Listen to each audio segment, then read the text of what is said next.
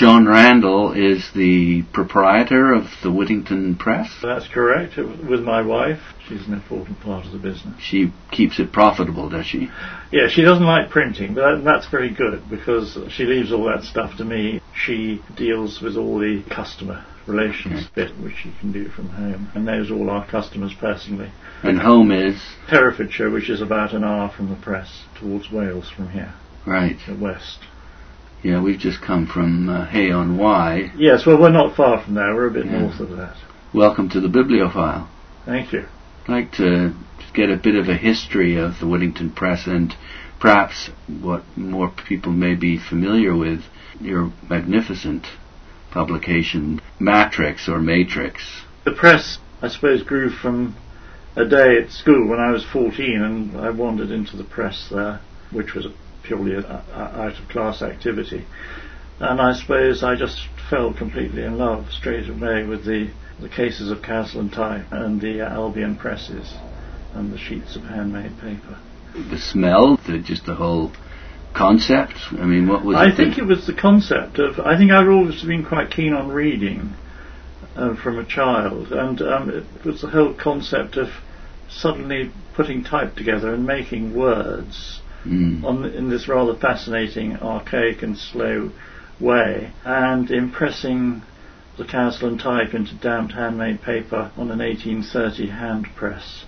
It just sort of got me, and I sort of knew that's all I ever really wanted to do from that age. So you can really date the press right back, I suppose, to that moment. And that was 1956 or something around that. I was born that year. Right. Well, maybe I was too in a way. Then I discovered printing. I've always had this great love of printing, and still do. I mean, it's never waned with me, and I've done it every day of my life, virtually. It's a gift, isn't it, really? I don't know what it is. What I like about it is that you see with your eyes, and your see comes out in your hands, your handiwork. So it's a sort of direct process of working visually and manually all at the same time. There's no design process, separate design process. That's what I love about this. The whole thing is one unit. I mean, I went into commercial publishing because I realised that that's how I would be able to enjoy doing typography and so on. So, in my 20s, I was mostly working for commercial publishers. But there, of course, you sat in the publisher's office and you did a design on a piece of tissue paper and you marked it all up for the printer. It then went off to the printer. What you got back, may or may not relate to what you actually had in mind. So, always at the back of my mind, I thought, well, if I had my own press, I wouldn't have to go through this stage of actually designing the thing. It would come straight out of the mind, through the fingers, into the setting stick. Yeah. And I think that is the great, great attraction of this thing. One might do a quick rough on literally the back of an envelope, but really it's in your mind and it comes straight out and into the setting stick, onto the press and into a proof, and then you can do a little bit of fiddling around with the proof. But that is the great joy of this business. The satisfaction of being able to translate an idea into reality. Absolutely right. I mean, I think that this is the huge attraction of the small workshop, whether it's printer, potter, weaving, whatever it is. This is what attracts people to it, and it has to be done on a fairly small scale so that you keep complete control over everything. Not to delegate anything, really, is to do it all yourself. Which is in effect the definition of a private press anyway, isn't it? I suppose that's right. That's what makes it private. But the critical thing here really is the choice of material, and I think that's what has enabled us to keep going. How do you mean? Well, in that I would say any fool can print. I mean, if you take enough trouble, you've got decent type, good paper, and a big, heavy press. There's no excuse that you shouldn't print as well as Aldous or William Morris or whoever you like. Charles Ricketts. Absolutely. There's no excuse for not doing it if you take enough time and trouble to do it. The thing is about keeping a little operation like this going is that you've got to choose material that people are going to buy at the end of the day in the form of a book, and probably at a slightly higher price than they expect to get in the local bookshop.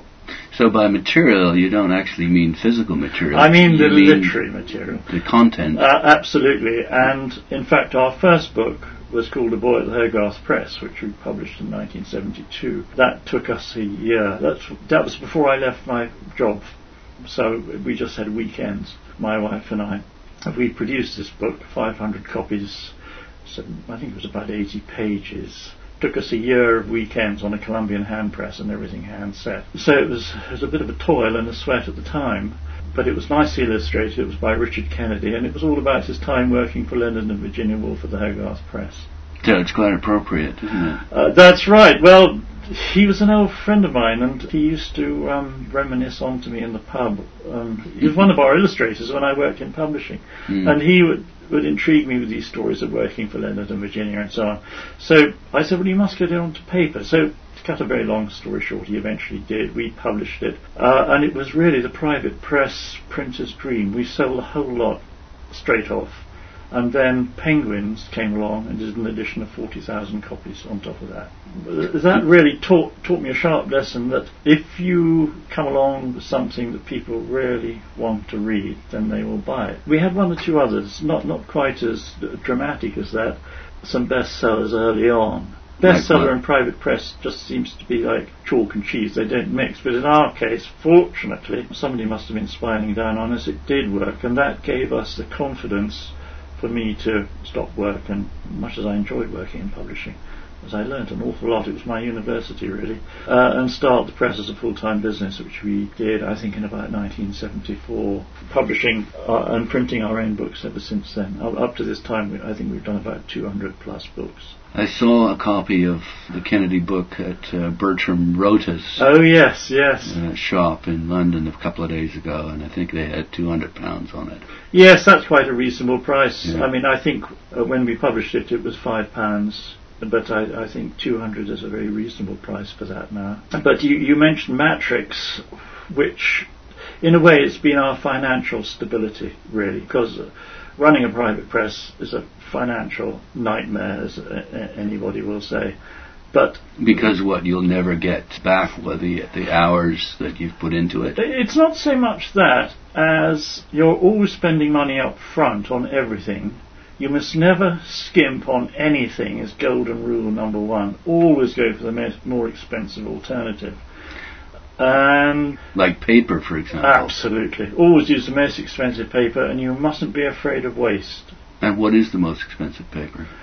We use a lot of German mould-made, actually. We don't use a lot of handmade, simply because I don't like it very much. Why not? Because it's sort of inconsistent. Well, English handmade, there's not much of it now, but it's like printing on sheets of porridge. It's not. It's just. Well, it's it may look and feel nice, but it's all right. It's right. Yeah. I don't particularly like the result that handmade gives, but the Germans have a marvellous eye for sheeted paper. It has a very slight sheen on it, and so it prints incredibly accurately without being shiny, if you know what I mean. It's a very subtle sheen on it. There's a firm in northern Germany called Zirkel, and we use a tremendous amount of their papers, and always have done. And they are really marvellous. What do they do to make it so good? I don't know. I wish I knew. I've never been there. I don't ask any questions. They have an agent in London who stocks it very efficiently, so we can get it, within a couple of days, and it's very reasonably priced. And so we do use a tremendous amount of that. The only handmade paper we've used recently actually has come from a mill in Czechoslovakia, and that is a beautiful paper called Losin, Losin, and I'd like to use that again actually, but we haven't used it for a year or two. But nothing out of England or the States gets you too excited then? No, I'd say not. No, America's too far away, and I think the transport costs will be too great. So in other words, there may be some stuff there, but there may be. I'm not actually sure. I mean, I think American printers obviously use their own paper. We use a little bit of French. Arch, is it? Yes, a little bit of Arch. We used to use a lot of it at one time, but really the German is my favourite, and the Italians produce some delicious papers too. There's always the right paper for the job, one must use what is right for the job and never skimp on that, and we never do. What do you mean by what's right for the job? Well, for example, we print a lot of wood engravings. This is where the artist engraves directly onto a piece of end-grain boxwood, and we then print. This has become a little bit of a speciality for us, just because I love wood engravings so much. The woodcut goes with the grain, right? And the wood engraving goes That's on the right. end. There's a difference. There is a difference between a wood engraving, where the artist engraves the line, a white line out of a black solid, if you like, and the cut, where like a lino cut, where you cut away the bits that you don't want to print, and that's side grain. But wood engraving is a particularly English medium. It's a kind of masochism that seems to appeal to the English psyche. Really, I don't think it's an exaggeration to say that the best engravers in the world are actually English. I think I'm probably prejudiced, but there's some very fine American engravers as well. Actually, it's really caught on there recently. And what makes them so good? What, the Americans? No, the British. Oh, the British. I don't know. It's a terribly difficult and demanding medium. Is it an eye for detail, or a perfectionist gene, or? I don't know. It seems to suit our temperament and our climate. I just don't know. It's hard to say. But the English engravers who do countryside scenes, which particularly appeal to us. Bewick was really the grandfather of the thing. Yes, he's got it started off as an art medium, but it had a huge renaissance at the beginning of the 20th century. Gordon Craig, Nicholson, Gibbings, Eric Gill, of course, the whole bunch of giants at that time, who started off the Society of Wood Engravers. And they also taught, of course, too. Exactly. Yeah.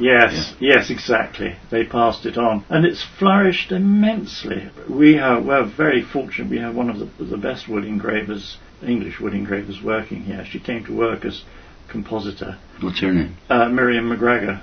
We've done a lot of books with her wood engravings. And of course it's marvellous having her on the premises, virtually, because we work together and print the books more or less together, and so they really are just as she wants them, and hopefully just as I want them as well.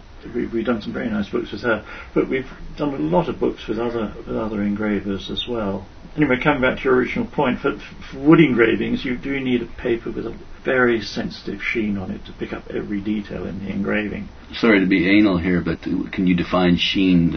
Sheen it's not a shine. I think how they make it is they put a sheet of paper through steel rollers, very fast revolving steel rollers. So it just gives that sort of smoothness to the sheet without giving it a shine. And that enables it to pick up the ink in a way. And that will enable it to give a very faithful reproduction to the wood engraving. Yes, paper is just so important. It makes or breaks a book, I think. The way the page turns, the way the whole book sort of looks, quite apart from the quality of the printing inside it. I would say paper is more important than the choice of typeface. People get terribly carried away with the choice of typeface. I don't think choice of typeface is all that important, actually. Yeah, I mean, when you think of it, you do want the leaves of the book to open up and stay absolutely. Put and, yes, and not interfere with the reading experience. Well, I think one of the things I dislike most of all is what I call the porcupine effect, where you open a book and they all bristle up there. They should lie gently down and wait to be read. My favourite typeface is Kaslan, and we do tend to use that quite a lot. In fact, our son's called Kaslan, so I must be quite fond of it. And Kaslan was the great English type founder of the 18th century. So it was Gill's favourite face as well. Who was responsible for sort of bringing it back into fashion? It had a great comeback. The Chiswick Press, I think, were quite responsible for that at the end of the 19th century, perhaps. It is the most wonderful sort of universal face. We have a good range of it in all the different sizes. I wouldn't say we use it exclusively, far from it. We certainly use it in our annual journal, Matrix, which you were asking me about. The first issue came out in 1981, really because I had 3 or 4 articles. Well, they weren't articles. They were 3 or 4 small books on different subjects. But they wouldn't make a book. I couldn't see them as making an individual book. but they were really worth publishing. One of them was a diary of one of the pressmen at the Shakespeare Head Press in the early 20s. Terribly interesting historical document, but it wasn't really a publishing proposition, to be honest. And I had a few other things, and it suddenly occurred to me one day, if we put them all together in a journal of some kind, that might make it a viable publishing possibility. Almost like an anthology. Exactly. So I thought, well, we'll call it the Whittington Journal, or something. I thought that was a bit dull, and it suddenly occurred to me, well, matrix, that is the beginning of the type making process. It's the mould into which the lead is poured to make the letter. So we called it matrix, and also I could see the masthead in my mind's eye. Caslin has a beautiful decorative M, so I could see that M up there an inch high. And so we published the first one in 1981, and I think it went for about £10. And we published it rather nervously. Well, the whole lot went straight away. And again, to cut a very long story short, if you get one for much under £1,000 today, then you're not doing too badly. Maybe they've fallen back a bit. And it got bigger and bigger as time went on. The first one was about 60 or 70 pages. How often do they come out then? Is it annual? Yes, we've been very good. Except for the last 2 years, we've slipped a bit because we had various other things going on.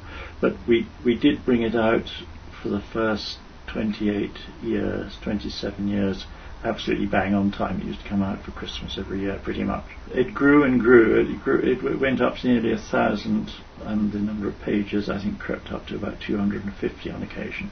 And who goes? I mean, obviously bibliophiles, but would it be fellow fine printers? It's a sort of a mixture. We have a lot of institutional sales, particularly in America. In fact, nearly half the copies go to North America, Canada and America. Is that because there's been a sort of a renaissance in letterpress printing? Well, Americans have a tremendous interest in fine printing. I mean, it all goes with the freedom of speech thing, doesn't it? That's my theory, anyway. The Magna Carta, I guess. Well, exactly. Yeah, well, of course they get it all from us, don't they? But I think there is a strong thing in America that any man can go and buy a fountain type, have a press, and print what he wants. I think it goes fairly deeply into that psyche of freedom of action and choice. And of course Benjamin Franklin was a printer. Absolutely. The Constitution was printed in Caslin. I was looking at one in the Morgan Library the other day. So we do have a very long and strong connection with Americans and fine printing. We coalesce at that level very, very strongly. So matrix goes to institutions, collectors, individual collectors. Some go to bookshops. And its circulation has held up incredibly well over the years. I mean, it probably peaked at about 900 or 950, I would say, and it's probably levelled out at about 750. That's fine. That makes it very viable for us, and it gives the press what's so critical is that it gives the press a regular income, because it sells for £100 a copy, which is like $160 or thereabouts, and so it's a big part of our income. What is also good is that when sets come up on the second-hand market, they go for £4,000 or thereabouts. If you want to buy a copy of number one, I mean, it's completely out of kilter, really. Then you probably have to pay between £500 and £1,000. Now, why would these be so collectible, do you think? Well, I don't know. I mean, I'm just the editor, the publisher, and the printer, but... And the founder. Yes, and I love doing it. I mean, I always say if somebody else has invented matrix, I wouldn't bother to print it. I go and subscribe to their edition of it. But there was a nice thing on the web the other day. A very notable American bookseller said it's by far the best journal of 20th century fine printing, including even the Fleuron, the 7 volumes of the Fleuron in the 1920s. So, there it is. I mean, I think it's pretty good. If the market is telling you this, then... Well, but I think the important thing is to include in journals, and I subscribe to a lot of journals, and frankly, I don't even bother to open most of them. But you've got to get the reader to open the thing and go round in a kind of trance until he's got to the end of it. In other words, he mustn't be able to put it down. You've got to grab him. And he also has to anticipate it with relish. Absolutely. What I really love is when printers ring me up and say, "Oh, thanks, I got my copy today. It's ruined the whole day." And that really pleases me. there's a common theme to what you've been saying, and that is you have a really good eye for what people want to read. Yes, I mean, I love reading, and I think I have a low boredom threshold, actually, because I think if the writer is expecting the reader to make an enormous effort, I think, why should I be bothered? You know, you're the writer. I bought the thing. You've got to entertain me. And I think, you've got to entertain the reader, or you can't expect him to go buying the book. So how do you entertain the reader then? Everything that goes into Matrix, I don't put anything in that I don't feel really personally and genuinely enthusiastic about. I never put anything in because it's got a well-known author or a very highly regarded academic author. In fact, I rather tend to avoid those if I can help it. Anybody can actually go and find an academic who can write about something or other. And they're not always the best in that respect. What is difficult, and what is really marvellous when you find it, is to find somebody who writes with passion and a real knowledge of the subject, and not trying to show off their erudition. And those are the ones that I really love. They're the ones that, really engage the reader. And I think that's, over the years, actually is what has made Matrix what it is. So it's not ostentatious, it's just entertaining and full of fun. That's what I like to think. But on the other hand, it's dead accurate. I'm actually quite fussy about that. In terms of fact? Well, I am a printer, so I ought to know the facts after all. And if there's anything that I'm not sure about, I'll go and just check on it and find out. And I do like things to have references, and without overdoing the footnotes, I don't like bald statements. I like them to be backed up, because when I read something and somebody makes a bald statement, I like to think, where did you get that from? I wonder, how interesting. Not that I'm doubting him, I'm just intrigued to know where that bit of information comes from. So I hope that over the years Matrix can be relied on as a source of information for future generations of fine printing. And also reflective of what's going on in the field. I hope so. Yeah. Well, I hope so. I mean, I think it's a responsibility. When you put something into print, even in these days of the web and so on and so forth, I think you really have a real responsibility to make it as accurate as you possibly can. Who are some of these writers that have most impressed you? Well, over the years we've had a few who have been absolutely regular contributors to Matrix and given it a kind of a backbone, as you might say. Well, three straight off the top of my head. Roderick Cave, who wrote the definitive history of the private press back in, the 60s, I suppose, wasn't it? And Rod is a man of enormous and wide-ranging interests and huge enthusiasms, plus being very, very thorough and accurate. Well, he has an academic background. I mean, he's unusual in being an academic with a huge sense of enthusiasm as well, and writes very fluently and well. Then there was John Dreyfus, who died a few years ago. He did the Nonsuch. That's right, he did the Nonsuch bibliography. A man of immense erudition, and yet who wrote beautifully fluently with lots of enthusiasm. But I mean, if anybody ever had a query about any fact to do with the history of printing, particularly the characters of the 20th century, most of whom he knew personally, then you'd go and ask John. And he was fantastic. Then, of course, Sebastian Carter, who ran the Rampant Lions Press with his father Will, probably the most famous of all the English private presses, almost certainly. He not only is a superb printer himself, as was his father, is a very good typographic historian. He has written a lot for us. So he wrote a very good book called 20th Century Type Designers, didn't he? Yes, 20th Century Type Design. In particular, he edited over a series of 3 issues the correspondence between Van Crimpen and Stanley Morrison, which was a huge task on his part. And it really could have been a book quite easily, but he very generously let us publish it as part of Matrix. They do it because they love doing it, and they do it for free, is that right? Yes, pretty much, yes. Nobody does it for the money, I don't think. And that's the other thing about Matrix, it really doesn't go back pre-1900. I'm not much interested in history. As far as I'm concerned, history can look after itself. A major reason for starting Matrix was to record certain events and personalities while they were either still alive or within recent living memory, and that really was the reason for getting it going. Sort of documenting what was going on. I'm very keen to document things, because Matrix contains an awful lot of information that if it wasn't in Matrix it would have disappeared. You see, as people like John Dreyfus die, he takes a fantastic amount of information with him. Although he did write quite a lot in his lifetime, I feel very strongly that needs to be documented for the future, really. And so I hope we've helped to do that a bit. Your favourites? Do you have particular, first of all, editions of Matrix that, for whatever reason, you hold particularly close to your heart? And the same question as it pertains to the various books that you've published. Matrix is so varied, actually, that it's been going nearly 30 years now, and I can often pick up an issue and think, I wonder what's so interesting about that one, and get quite engrossed in it. So there was only one issue that we ever concentrated on one theme, and that was number 8.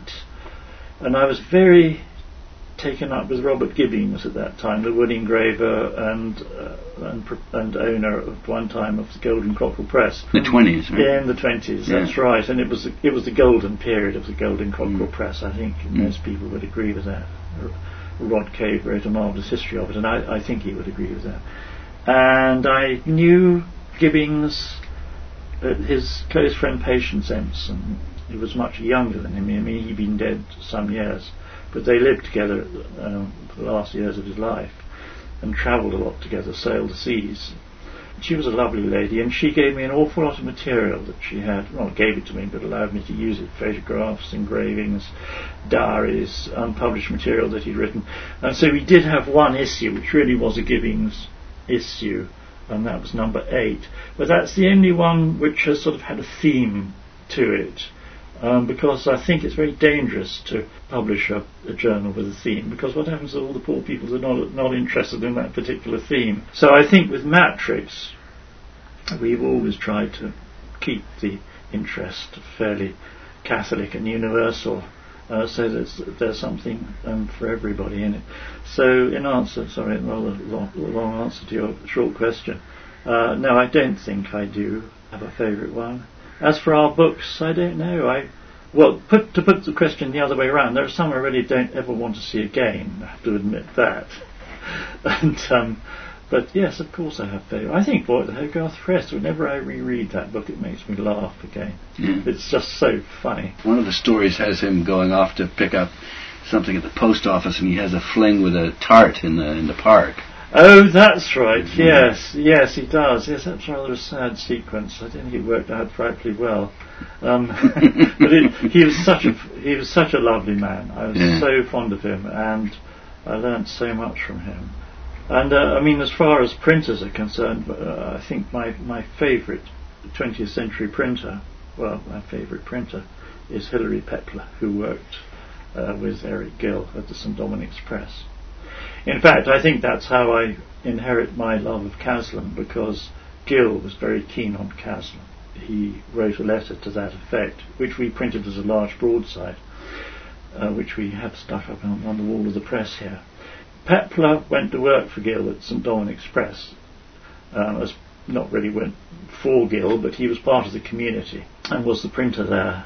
And so he inherited his love of Caslon from Gill.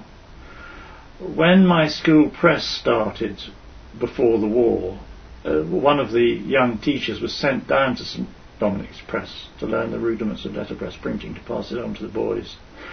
He obviously got an affection for Caslon while he was there. So the press was stocked with Caslon, I suppose, in the 40s when he came back. 10, 15 years later, when I was there, I found Caslon there. So I like to think of my love of Caslon actually coming from Gill and Pepler. And Pepler's books are I think my favourite private press books of the 20th century, I would say. They're done with a certain carelessness. They're rather badly printed. And he was a careless man. But there's a certain joie de vivre about them, and an enjoyment and a fun that I think I love. And these are This is St Dominic's Press, Dominic's Press, which really flourished within the Ditchling community, I suppose the 20s and 30s. Yes, okay. Yes. And they're wonderful little things. Nothing much in themselves, but I don't know, they have a magic to me, which a lot of the more serious private presses seem to slightly miss out on. They're striving too hard for perfection, you'd say? I think sometimes. I think actually the most important element of a book at the end of the day is the words inside it. If that's right, then everything else comes right. To put uninspiring words into a glorious format. Yeah, it just doesn't match, does it? I think it's slightly the wrong way around. Too grandiose. And, I think so. I'd rather see a really inspired typescript come off a Xerox machine in a way. I think that would be my order of priorities. Which sort of undermines everything we've been talking about, doesn't it? In a way. I know, I can't. My only justification for having spent all these years doing what I do, I can't justify it. I do try to work out why do I do it, really. And the only justification I can come up with is that I really, really love doing it. And that I can't think of a day without it, really. I get withdrawal symptoms if I can't touch type and smell ink and touch a press. I'm afraid that's the only justification I can offer, and it's a pretty pathetic one. Well, just final question. The motivation behind Matrix was to document what was going on and is going on in this field. So I'm documenting your thoughts about your own work and your own experience. So what do you want to leave behind? What messages do you have? What have you learned that you can pass on to people that may listen to this in the future? Well, I don't really have a sort of lifestyle agenda philosophy that I can pass on to anybody. All I can say is go and look at the books. And we have published 2 volumes of bibliography where I have written my notes about each book, the things that went wrong or the things that sort of stood out in my mind. That's all I really want to leave behind. But the main thing is to look at the books, I think, and hopefully read them and enjoy them at the same time. Look at your books. I think so. Yes. I think that's all I can leave behind, really, are the books. Though I have written a certain amount about printing and typography, but I always feel that when people write an awful lot about printing and typography, my feeling is go and get a setting stick, buy some type, and go and do it. Instead of writing about it. Yeah. So I don't want to be hard on people who write about it, but my affection is for the doers, I think. And that's why I love Pepler so much. I don't think he ever wrote much about it, but he certainly did it with all his energy and love, and I rather like that attitude. Great. Well, thank you for sharing your thoughts and wisdom and helping us to document what you've been up to over the last 30-odd years. Well, thank you for coming along. I'd be speaking to John Randle, who is the proprietor of the Whittington Press and founder of the annual journal Matrix. Thanks again. Thank you.